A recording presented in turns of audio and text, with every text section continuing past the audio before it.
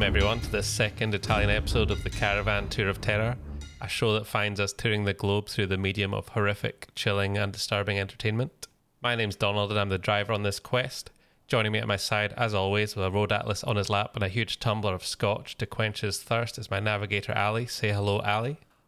Buongiorno, Donaldo. Lovely. We're at Seven Hills Camping, just outside Rome this time round, and we're continuing our journey into classic Italian horror cinema. This week it's Dario Argento's turn with his film Tenebrae, set in a version of Rome that's much less pleasant than the one we're currently enjoying. Ali, please do us the honour of introducing Tenebrae. So I'm going to call it Tenebrae. Tenebrae? Tenebrae. I'm sticking with Tenebrae. Because I did look up the word, and it's like a Catholic Easter ceremony. I'm sticking with Tenebrae. I'm sure you are. Tenebrae tells the story of Peter Neal, an American writer who gets involved in a series of murders around Rome as he is there for a kind of a book tour. Yeah. And that's the essential plot. Him helping the police in these murders, you know, because the murders are taking place in a fashion that matches one of his books, Tenebrae. Tenebrae. Weird how it all comes round. Tenebrae. Yeah, I think the first murder, the killer rips out pages of his book and stuffs them into the woman's mouth, right? So, you know. Yeah. Yeah, while holding a knife in her jaw. A straight it's razor. Really horrible. Yeah, it's unpleasant. So obviously the police are like, he's in town. Maybe we should go talk to him. He's in town. So yeah, the movie just starts off with him arriving in Rome.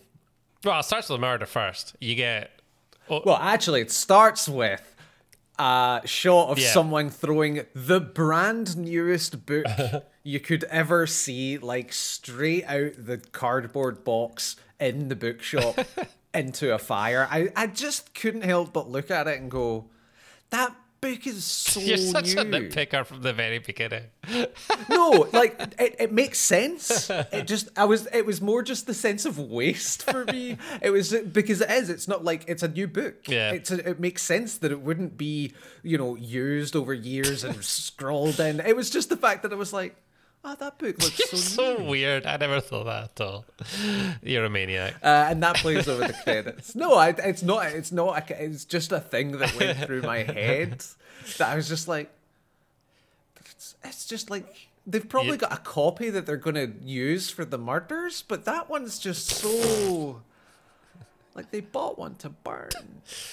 First thing I thought was I recognized this musical theme and it drove me absolutely insane trying to remember where it sounded like something like maybe Daft Punk had sampled or LCD Sound System sampled. It's actually Justice in their song Phantom. It's a really good tune, and it meant that because I liked that tune when it came out. I don't even listen to a lot of that kind of music, but anyway, like I dig the theme of this movie because I didn't even realize it was a sample. So yeah. Just as an aside, it's by a band called Goblin, Italian prog rock group apparently, and they did a lot of themes for Argento's stuff. I have heard rocking theme. I've not heard of Goblin before. Yeah, no way.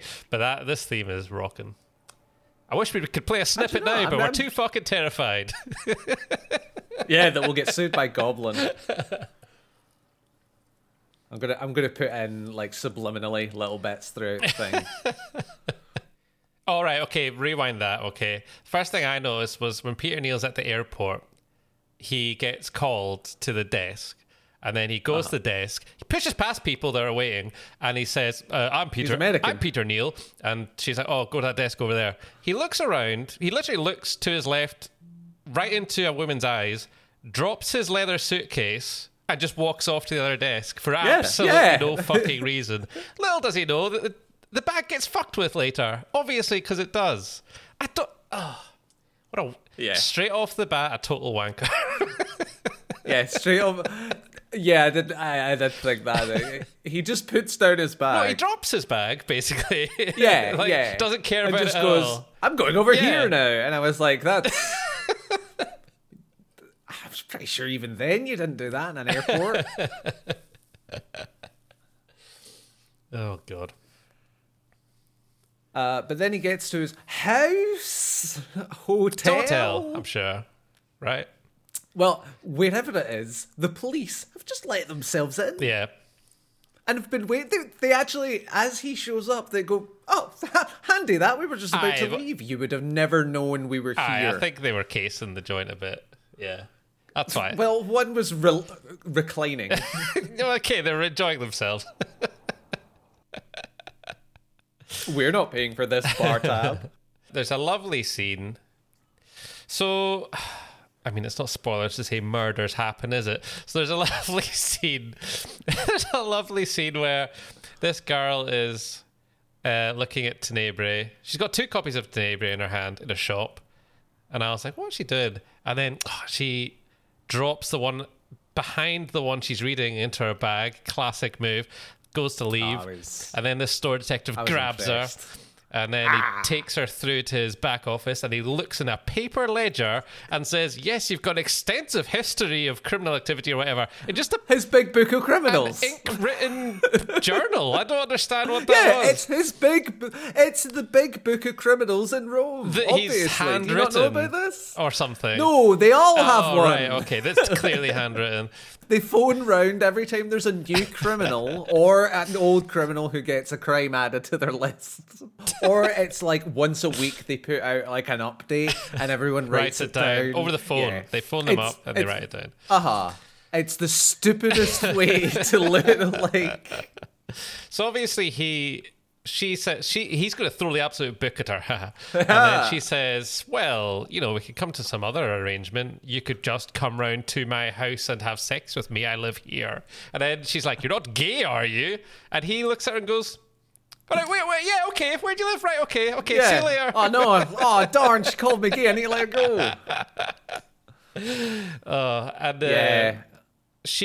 That's the same woman who, on her way home, a presumably homeless guy, he's that stereotypical homeless look about him in these films, grabs her through a fence and chases her. Yeah, grabs her through a fence and tries to just randomly chase her home. Yeah, so, literally that noise. like he's a goblin or an ogre or something. No, don't say goblin. We'll get sued. No. So yeah, she gets spooked by this guy who's clearly just out spooking people. As you do. And then she is the first victim where she gets paper shoved in her mouth. Oh, is that her? Right, okay. I think I'm conflating the book reading at the start with the book ripping there. I apologize. Yes, you're quite correct. I've watched this movie twice, you know. Still getting that wrong. Yeah, so and at this point it cuts pretty starkly to just a scene of these young, handsome men hanging out on a beach with this young, beautiful woman. Oh, yeah. And she's flirting with them, and then... She's doing more than flirting with them, Alistair. She's setting up some kind of group sex activity, I think you'll find. Well, I don't believe she is, because I think she's just flirting, because one man takes umbrage to this. Well, and yes, but... slaps her in the face. Yeah. He is then... How would you put it, Donald? Orally raped by a shoe.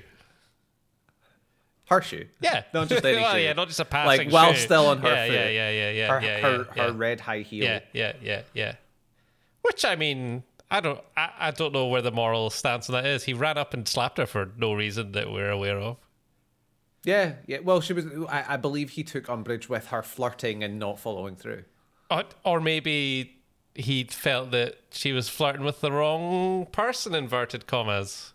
Because it should have been with him. I don't know. It was with all. That's what I took. It was don't be just a flirt, slap.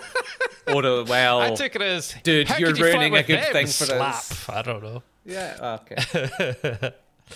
Yeah, that scene, that is, you come back to... On a beach, by the way, bright, like... Yeah, so it's separate to the action that's actually happening. It's got different music and stuff. It's shot in a different way. And you come back to that 3 times in the film, I think. Yeah, I think so. Yeah.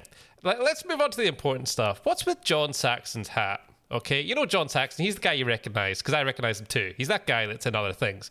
He gets this hat at the start of the movie, and he's like, he talks about it, he's like, look at my hat. Yeah, it's great, isn't it? Then later on, he like, a cleaner nearly, there's a cleaner nearby, and he's like, whoa, not the hat. Whoa. Yeah, really he gets annoyed with the cleaner. really Like, weird. he leaves the hat in random places, then gets pissed off when he almost I loses don't know it. what the metaphor is about the hat, okay, but it's I entirely don't know. I feel too it's, present. I feel it's just.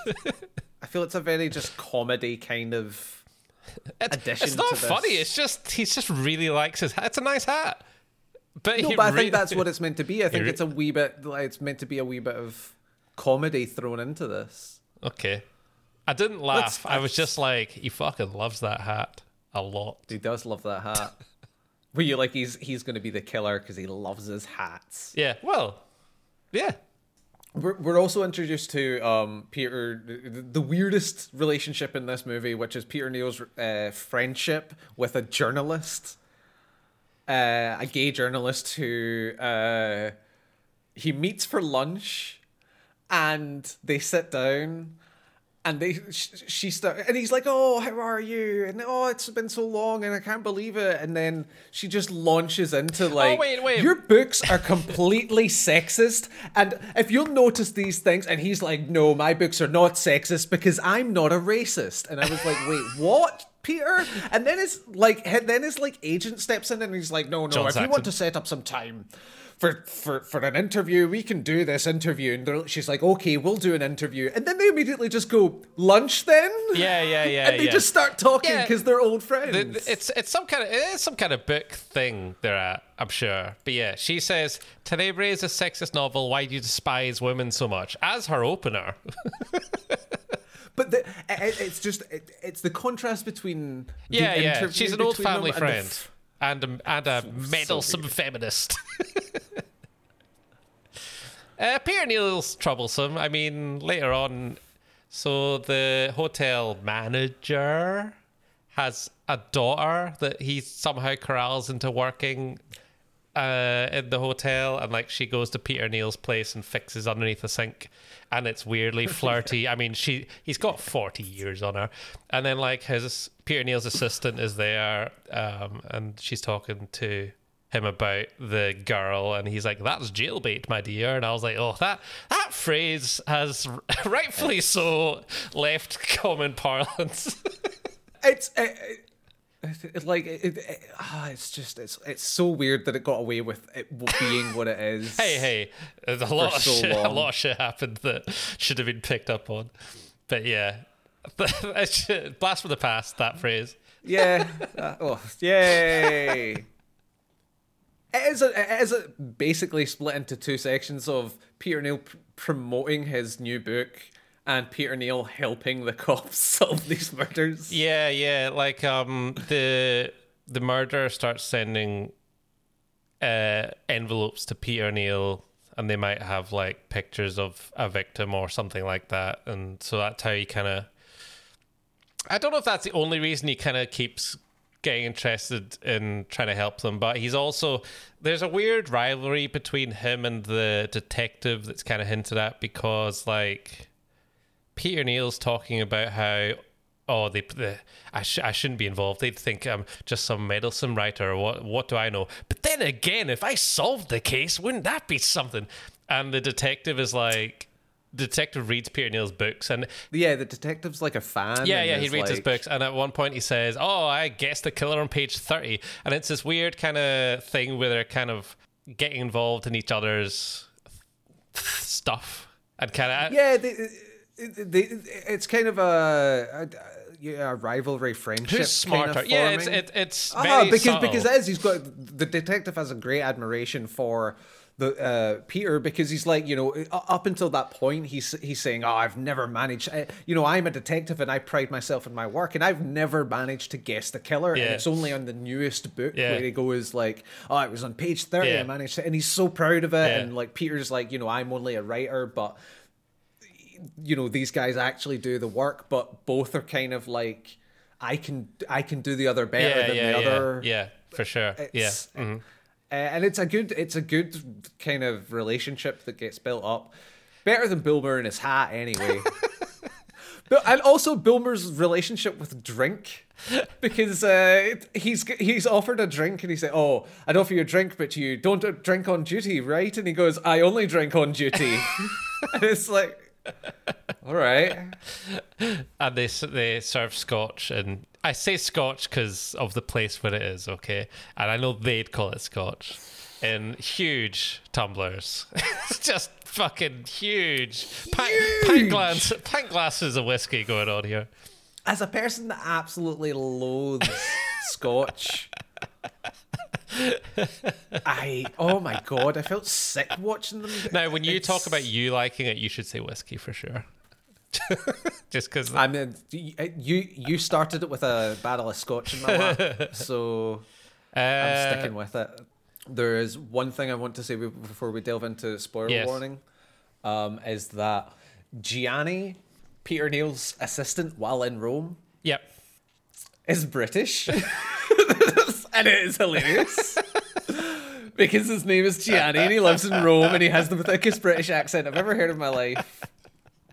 And obviously for people who haven't seen this movie and aren't aware, it is like our episode last week, it is a Italian movie where every single person is dubbed. Whether they spoke English or not, every actor is speaking their native tongue on set and then is dubbed over. Yeah. And it is just so weird that they got... Who will we get for Gianni, the Italian assistant? The deepest voiced British man you can find. Oh yes, I can't wait to help you. And he's young. And he's so as a character, young. he's like really wide-eyed and happy the whole time, but also trying to get his end away and stuff like that. Yeah, he's what you would expect out of a young, vibrant Italian man in the prime of his life. You would not expect like Downton Abbey to come out of him. All right, Peter. Oh dear. Right, spoilers. Peter goes to a book interview on TV. Yeah. And the host he sits him down before the interview and starts asking him like very deeper questions than you would expect of a TV interviewer about the book. And he says, "Oh, it's not for the interview. I'm a big fan myself." And well, at the time I thought, that's nice. Like, he does it just a way that's like, he's just like, the questions are not completely out there. They seem questions that would be in line if you were a TV interviewer who actually enjoyed the work of whoever you were interviewing. Okay, for me, the amount of time he talks about perversion was kind of ringing my suspicion bell. It did a wee bit for me, but it gets touched upon so much about his books in general that I was just like, so his books are kind of horny. Genuinely, horny. I was like, shit. No, but outside, transgressive for 1982 Italy. Yeah. Horny. Yeah. So probably anything outside the missionary in the Catholic Church. Horny. And you've obviously got the lesbian journalist who is saying, she's got a very feminist look at it. That's your books are just completely feminist. He's like, no, I'm trying to push boundaries, and that's why I didn't give it too much credence. Yeah. I was just like, man, his books are popular, and everyone's. The detective is like, the detective was talking about the detective stuff, and I was like, he's just the best writer in the world according to this universe. But that apparently is just too much, and Peter is while trying to solve the murder is like, I'm gonna go fucking spy on this guy. And takes Gianni along. Just before that, I was going to mention the bisexual, ambiguously sexual female couple at home. What did you think of that shot where you are watching one from outside and then the camera pans round, and then I can't remember the order. You either see the other half of the couple, and then it pans round more, and you see the killer snipping the window blinds thing, or maybe you see It's the other way around. Is Yeah, it you you see see- the window snipping and pans and all then the you way see in. the other, like- and then you see the other woman. Yeah, I was like, this is I found it gratuitous. okay. Maybe that's a good word for it. I mean, I found it impressive but Yes. dull because a Uh-huh. lot of the Yeah. time you're looking Uh-huh. at very close up roof tiles. So as much as like Or brickwork. yeah. As much as It was too long. They Yeah. were really happy with the effect and the ability to do it and use too much. I mean, of it was probably That's it was probably as long as it. Well, it's probably as fast as they could get the crane to move. I mean, you could tell when the crane is moving the camera because at one point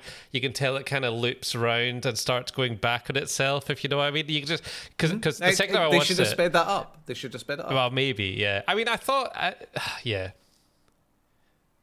It is. It's just too long. It's an impressive shot. I was like, oh, this is pretty okay. I think I read a bit about it afterwards. I think it's not like it wasn't done before, but it was impressive for the budget they were working with. I think is really more the thing. Yeah, I believe this movie was not made for a lot of money. Yeah. And yeah, no, I again, impressive but dull. Yeah. Okay. Cool. Well, we agree on that. I really wasn't sure if we were gonna. Yeah. Can't imagine why we agree on everything, Donald. So Peter and Gianni. I wish I could just think of it. What George? Johnny. No, I was trying to think of an English name. Johnny's English, English isn't name. it? A good English name. John. It would be John. Yeah, John. Prince John. King John. Not English enough. Who? Nah. Peter and Gianni, on a hunch, decide to go to Bertie, the TV journalist's, the TV book reviewer interviewer's house. He lives nearby. I don't know if there was another piece of evidence other than he was weird and he lives nearby. Nope. No. They seem to just be like, he seems pervy and likes my books. Not very many pervy people that like my books. Not in Italy. So, conveniently, they get there and he's burning all the evidence in his big floor-to-ceiling windowed house in clear view, just burning evidence while going, "I killed them all!" Oh, wait. Gianni sneaks round to see this and manages to see Bertie get his head split by an axe. He doesn't get to see the splitter, just the splittee. He hears something.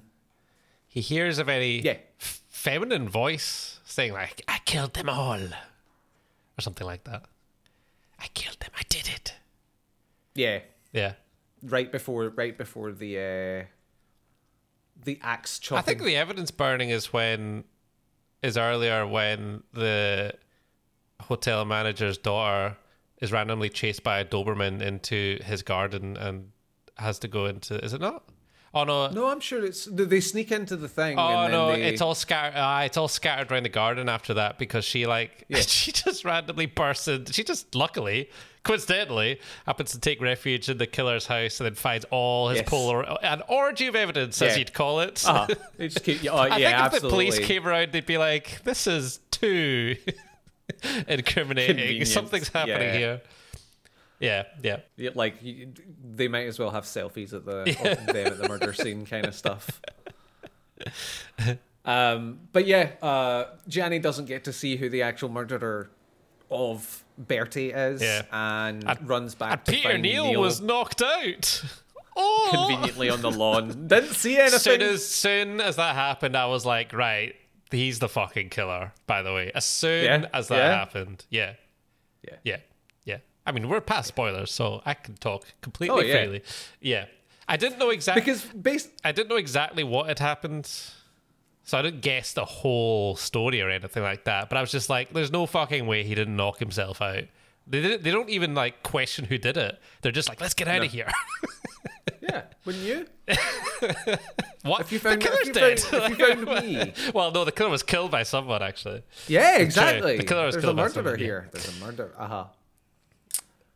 Right. There's a whole So, there's a whole subplot that I can't really be arsed talking Yes. about, which is basically for between this point and 20 minutes before the end is pretty. It was dull to me. Like, I know we're getting into a wee bit of what we thought and review, but like it lost you.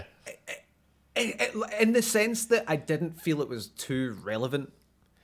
It's Like it progress. There are some scenes that progress the story a bit, but generally it is just some more murders. Like, it's a continuation of what we've kind of seen. There's a whole subplot with Peter Neal's wife, estranged wife. I was actually not entirely sure if they. I mean, Peter Neal has sex with his assistant.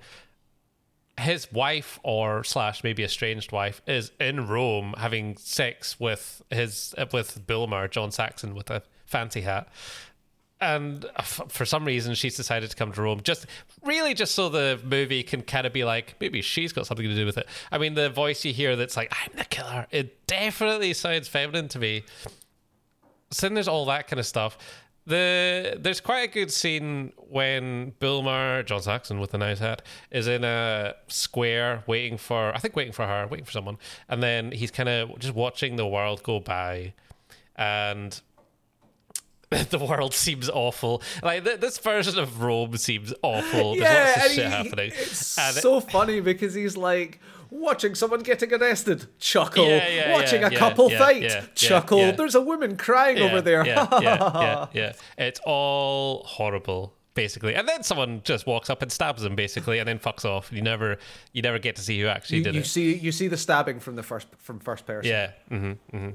So that's quite a nice scene. There is also the dumbest scene in the whole movie. Oh my god! I hope this isn't a scene I like.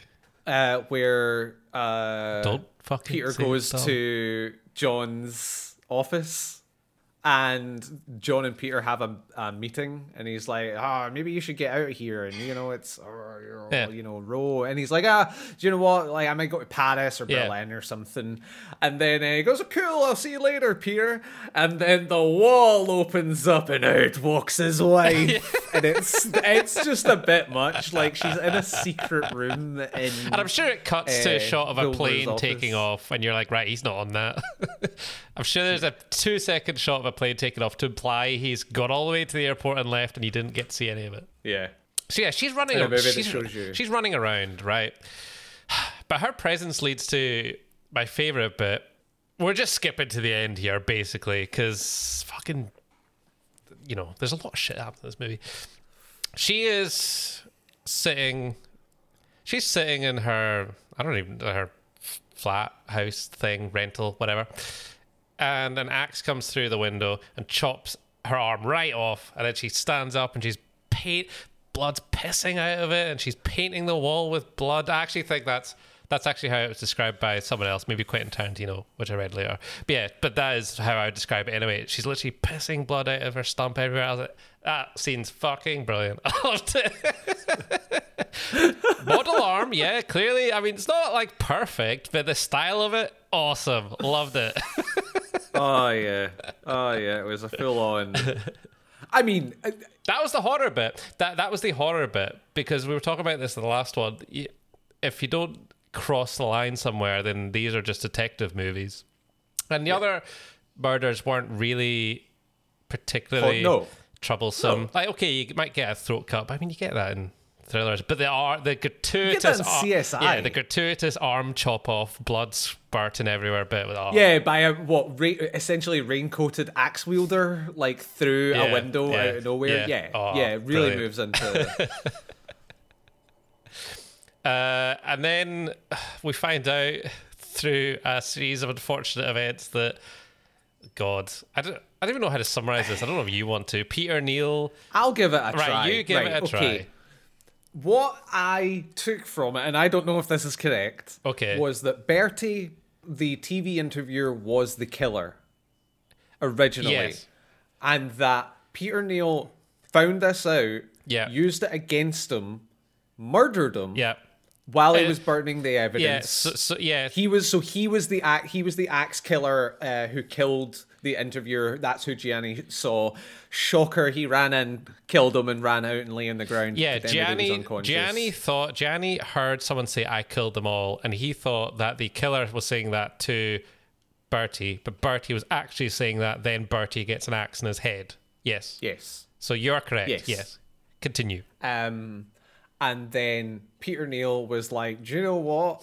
I'm just going to use these murders. I want to kill my wife and my agent. I want to kill my wife and my business and my agent They've because they been fucked me screwing over around behind my back." So I'm going to go kill them, and that would have been enough. But it just descends into so you find out that the beach scenes where the man is orally raped by a shoe. Was a thing that happened in Peter Neal's life when he was younger, and he got revenge by stabbing the woman in a crowded place. Yes, he really shouldn't. I mean, his big plan for killing Bill Maher, John Saxon with a nice hat was, I'm going to walk up to him in a crowded square and just stab him in broad daylight and run away. Internationally famous author Peter Neal. Yeah. On book tour. On TV right now. and known to be in the city. I mean, the girl at the start stole his book. It wasn't a bookshop she was in. It was just like a pharmacy or like a grocery store or something, and they had 100 copies of Tenebrae out. So I mean, he's well known. Yeah. I do like the moment before Bill Maher gets stabbed because he does smile at whoever's about to stab him. So you know it's someone. Like he's greeting them. Yeah. So you know, yeah. But yeah, so you find out that the Peter Neal murdered this woman in revenge and kind of has a woman-hating streak. Yeah, so the feminist at the start was completely fucking accurate also. Completely right, yeah. Turns out that you can be sexist and not be racist. Who knows? Who knew? Who knew? Thought you had to be both. But yeah, it's just, he just kind of loses his mind. Yeah, he accidentally kills his assistant, who by this point he's slept with. Yeah. And then he thinks it's the woman detective or something. I mean, he talks later about how he's basically loopy now at this point anyway. And then there's a shot where the detectives in the male detective is in this house, and you're looking at the detective, and then he bends down to pick something up or something, and Peter Neal is behind him, and he's almost perfectly silhouetted, so the effect should be that you don't see Peter Neal, but you can definitely see Peter Neal's ear on the left, and I did. So I was like, "Oh, Peter Neal's standing behind him," and then he bent over, and it was like, "Brah," and I was like, "Oh, I really wish I hadn't noticed that wasn't his ear." Fuck's sake. I didn't notice the ear. Yeah, so it's basically everyone dies but the two detectives. Yeah. And then Peter Neal cuts his throat. Yeah. But then he didn't, because it was a fake But then he razor. didn't. And so you can't. Yeah, it's basically Peter Neal goes mental. Like, it's just completely unneeded. This him going mental. You could have just done it for revenge and used it. Like, that all makes more sense than an insane person. The razor blade thing was just an extra twist, obviously. An extra. Why would he have a razor with blunt razor with holes in it and like a blood bag somewhere? So it squirt. Yeah. So he bends. The male cop comes in, bends down, and picks up the fake razor because Peter Neal's no longer there. They've gone outside. He's come back in. Peter Neal's no longer there. He picks up this fake razor. Oh, that's where that moment is. Yeah, is that where that moment is? Gives it a couple of squirts. Yeah. Yeah. And then Peter Neal was behind him and axe murders him in the head. Yes. And then how does this movie end? The detective, the female detective waiting outside, goes to go back in, but the male cop has knocked over a sculpture onto the door. Ludicrous. Okay. Peter Neal's waiting. With an axe. Hold on. The sculpture is made of razor sharp stainless steel cones, basically. Yeah. As most sculpture. Spike sculpture. Yes, a huge spiky sculpture. Yes. Continue. And yeah, it's been knocked against the door. And Peter Neal just waits with a his axe, not realizing what could possibly be happening in this situation to him. No. And he runs forward, she opens the door, and it stabs him. Yeah. Well, I mean, I think she forces it open with, the force of the Hulk plus Hercules, because it drives one of the spikes. It knocks one of the spikes off the sculpture and drives it straight through Peter Neal's entire body and into the wall behind him, so he literally is held up by this razor-sharp cone of justice. Oh, so naughty. Sorry, it's not the female cop, it's Anne. It's the... Oh, yeah, it's the assistant. Yes, Because once, yeah, because once she does that, she stands there and screams. Oh yeah, she screams the fucking house down. Yeah. Like for a good minute. As the movie fades out into disco music. No, the theme, the good theme, sampled by Phantom, sampled by Justice, their song Phantom, I should say. Yeah. So pretty ludicrous. Thoughts? Well, let's talk about Okay. So before I give my opinion, Okay. I would to break this up. Okay, so I want to talk about the things that I noticed through this movie. Right.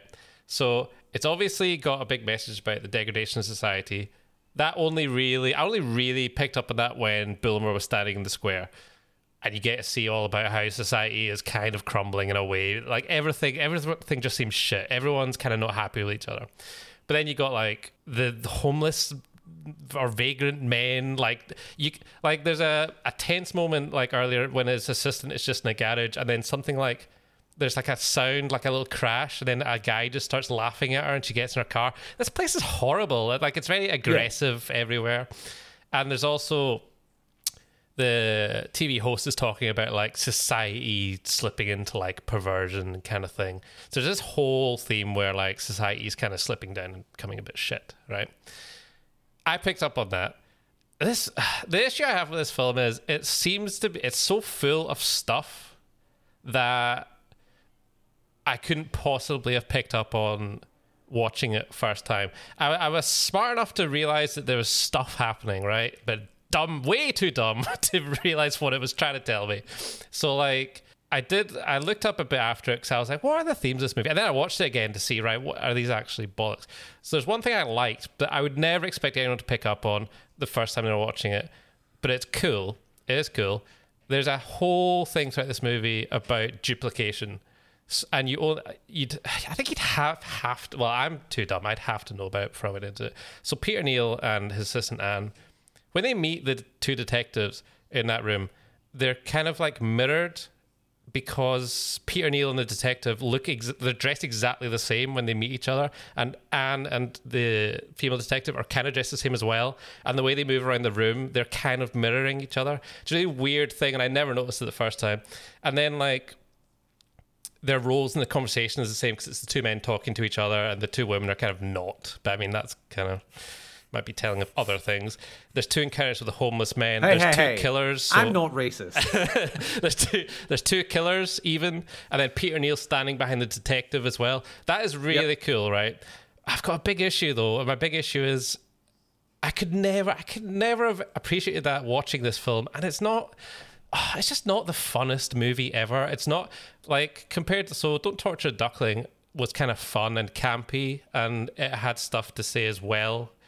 But this one, I found it a wee bit of a slog. It didn't quite have the camp factor, or the middle drags a bit. Yeah, it didn't quite have the schlocky factor, and it's kind of I don't want to give it a. If I just looked at it totally on face value, because the thing is, this movie, I looked up after, and these aren't my opinions anymore. And I want to kind of make it clear that the duplication thing wasn't my opinion either, because I don't want to come on here and just pretend like I'm smart. So this movie is... Oh, don't worry, no one thinks that. Yeah, exactly. This movie is a summary of Argento's career and his playing with the form and stuff like that. And when the feminist is accusing Peter Neal of being sexist, it's actually because Argento was accused of being sexist, and he was replying again, and then it's weird that it turns out the guy is sexist. So there's all this shit going on. So I think what I would say, my opinion of this movie is, do not fucking watch this as your second Giallo movie. You should watch this after you watch all the other ones, all the other Argento ones, because it's like, it's just got too much to say about what it is. It's too kind of, it's not meta, but it's too, its comments and its themes are kind of too much to really... And like, just going into it cold and not knowing any of this like I did, I didn't take away from it what I kind of should have. Do you know what I mean? And it's just not... Yeah, no, totally.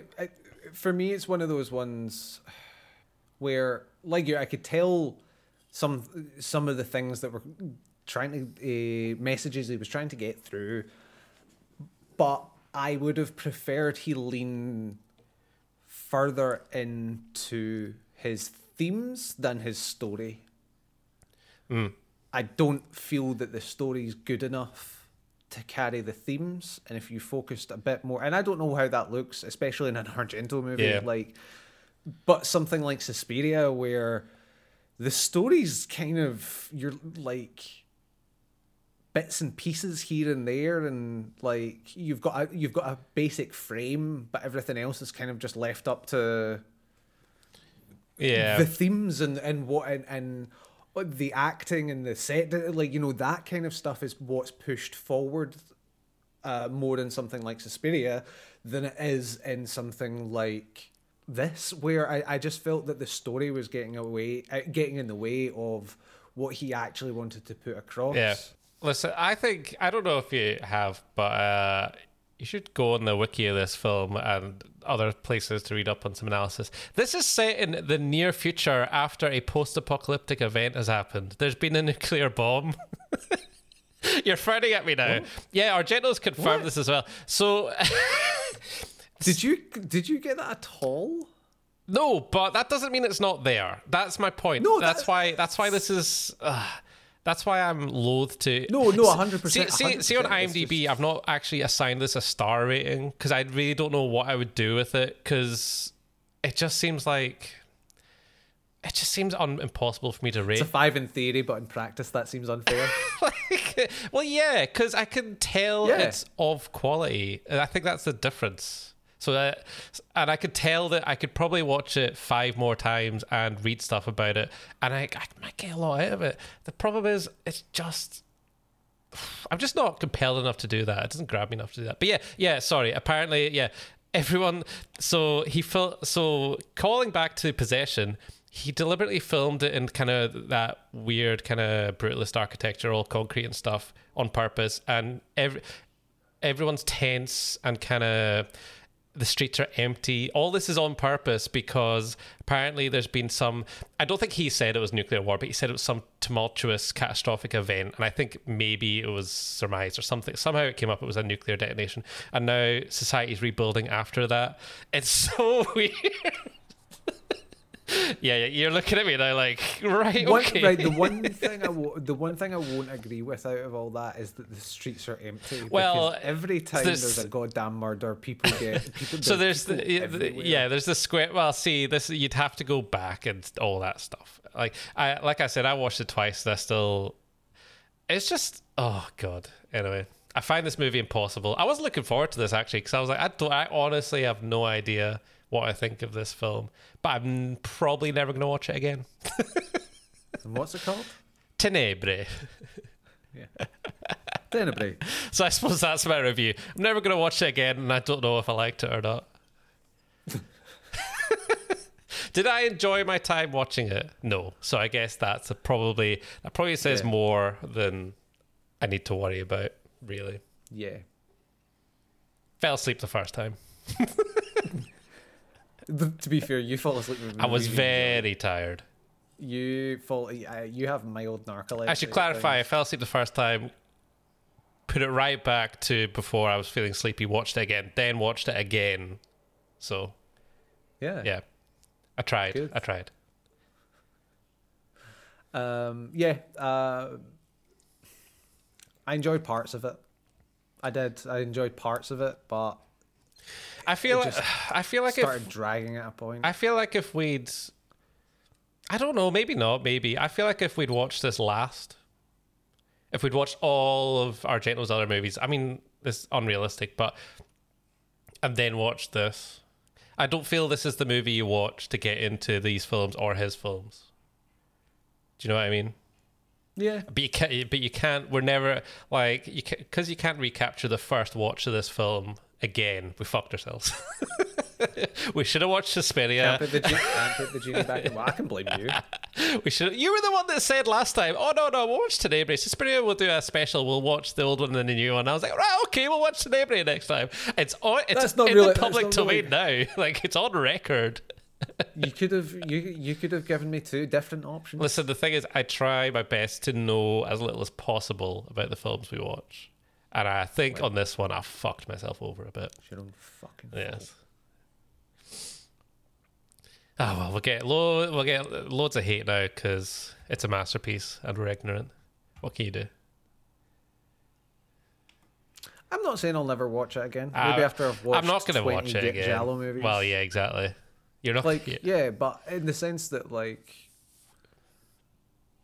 there are I do believe there are movies that you need to watch more than once to get everything out of, and that doesn't always have to be like super arty. It can be any movie, but yeah. So this is all like for me. Very often, it's first takeaways. Oh, of course, yeah. Mm-hmm, mm-hmm. And I will not apologize for that, Donald. Well, Baldanello Giorgio disagrees with us. Wait, hold on. I assume all the reviews are going to say this is a masterpiece because I'm pretty sure it's held up as being a masterpiece of the genre. Nah, that's not how this works. Oh, nice, great. Nah. One thing I will say is that most of the reviews that were 5 out of 5 or 10 out of 10 were exceedingly long. Yeah. I'm not surprised by that. A lot of them just were recapping the plot, and that's not useful. Right, yeah. Even we realised that. Yeah, it took us 3 episodes, but yeah. But yeah, Baldanello Giorgio disagrees with us. He gave it 5 stars and said, very good, everything perfect. Wait, on IMDb? What? Or on Amazon? That's none of your business. Well, it's 5 out of 5 or 5 out of 10, so... Oh, 5 out of 5. 1 out of 5. 1 out of 5. Wait. 1 out of 5. 1 out of 5 people say what? 1 out of 5. No, it was a 5 out of 5. What are you doing? I've lost it. Did you have it? It's my... shake it off. Keeping all that in. Carry on. Very good, everything perfect. Very good, everything perfect. How did I know that? This one comes from IMDb. 1 out of 10. Nice. 6 out of 18 found this helpful. Wow. 1 in 3. 1 in 3? Can you take this axe out of my head, please? Awful. Yes, it is. Don't argue. This has got to be one of the worst movies I've ever seen. Seriously, even the so-called gore is lame. It might have been more horrific if it wasn't for the diabolical early 80s electro jazz fusion soundtrack, which did nothing but remove any viability there might have been in this movie actually having been suspenseful ambience. That was one sentence. Oh my god. They hate the theme? It's just a really bad movie. There's no 2 ways about it. Inferno I enjoyed more, but it is not without its flaws. I think Suspiria is my favourite. Oh, that's strange. So he likes other Argento movies. Is this the same? Is this the 1 out of 10 guy? Same. This is all the same review. He likes Suspiria and enjoys Inferno enough, but this he's actually 1 out of 10ing. Like I would have assumed it was just some guy that happened on this and isn't particularly interested in anything like this fucking movie. How weird. How weird. I think the lowest IMDb rating I've ever submitted is a 4. Or maybe, no, it was a 2. Yeah, but you hate 1s and 10s. Or 1s and 5s. Or like, you hate all or nothing. It's too arbitrary. 2 out of 10 was 2. What was that shit film we watched from Fright Fest?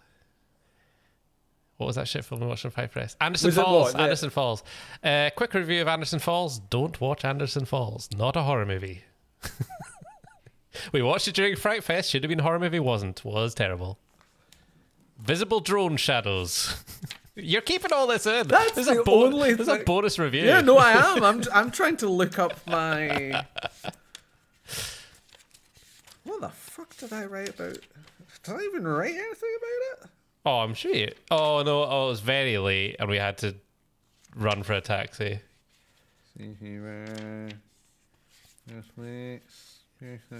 While he's doing this, yes, Glasgow Fright Fest. Anderson Falls should have opened the second day, ended up closing the day because of technical issues, and we stayed. Wish we hadn't, because it meant that it was starting at like midnight or 1 a.m. and finishing at 3 a.m.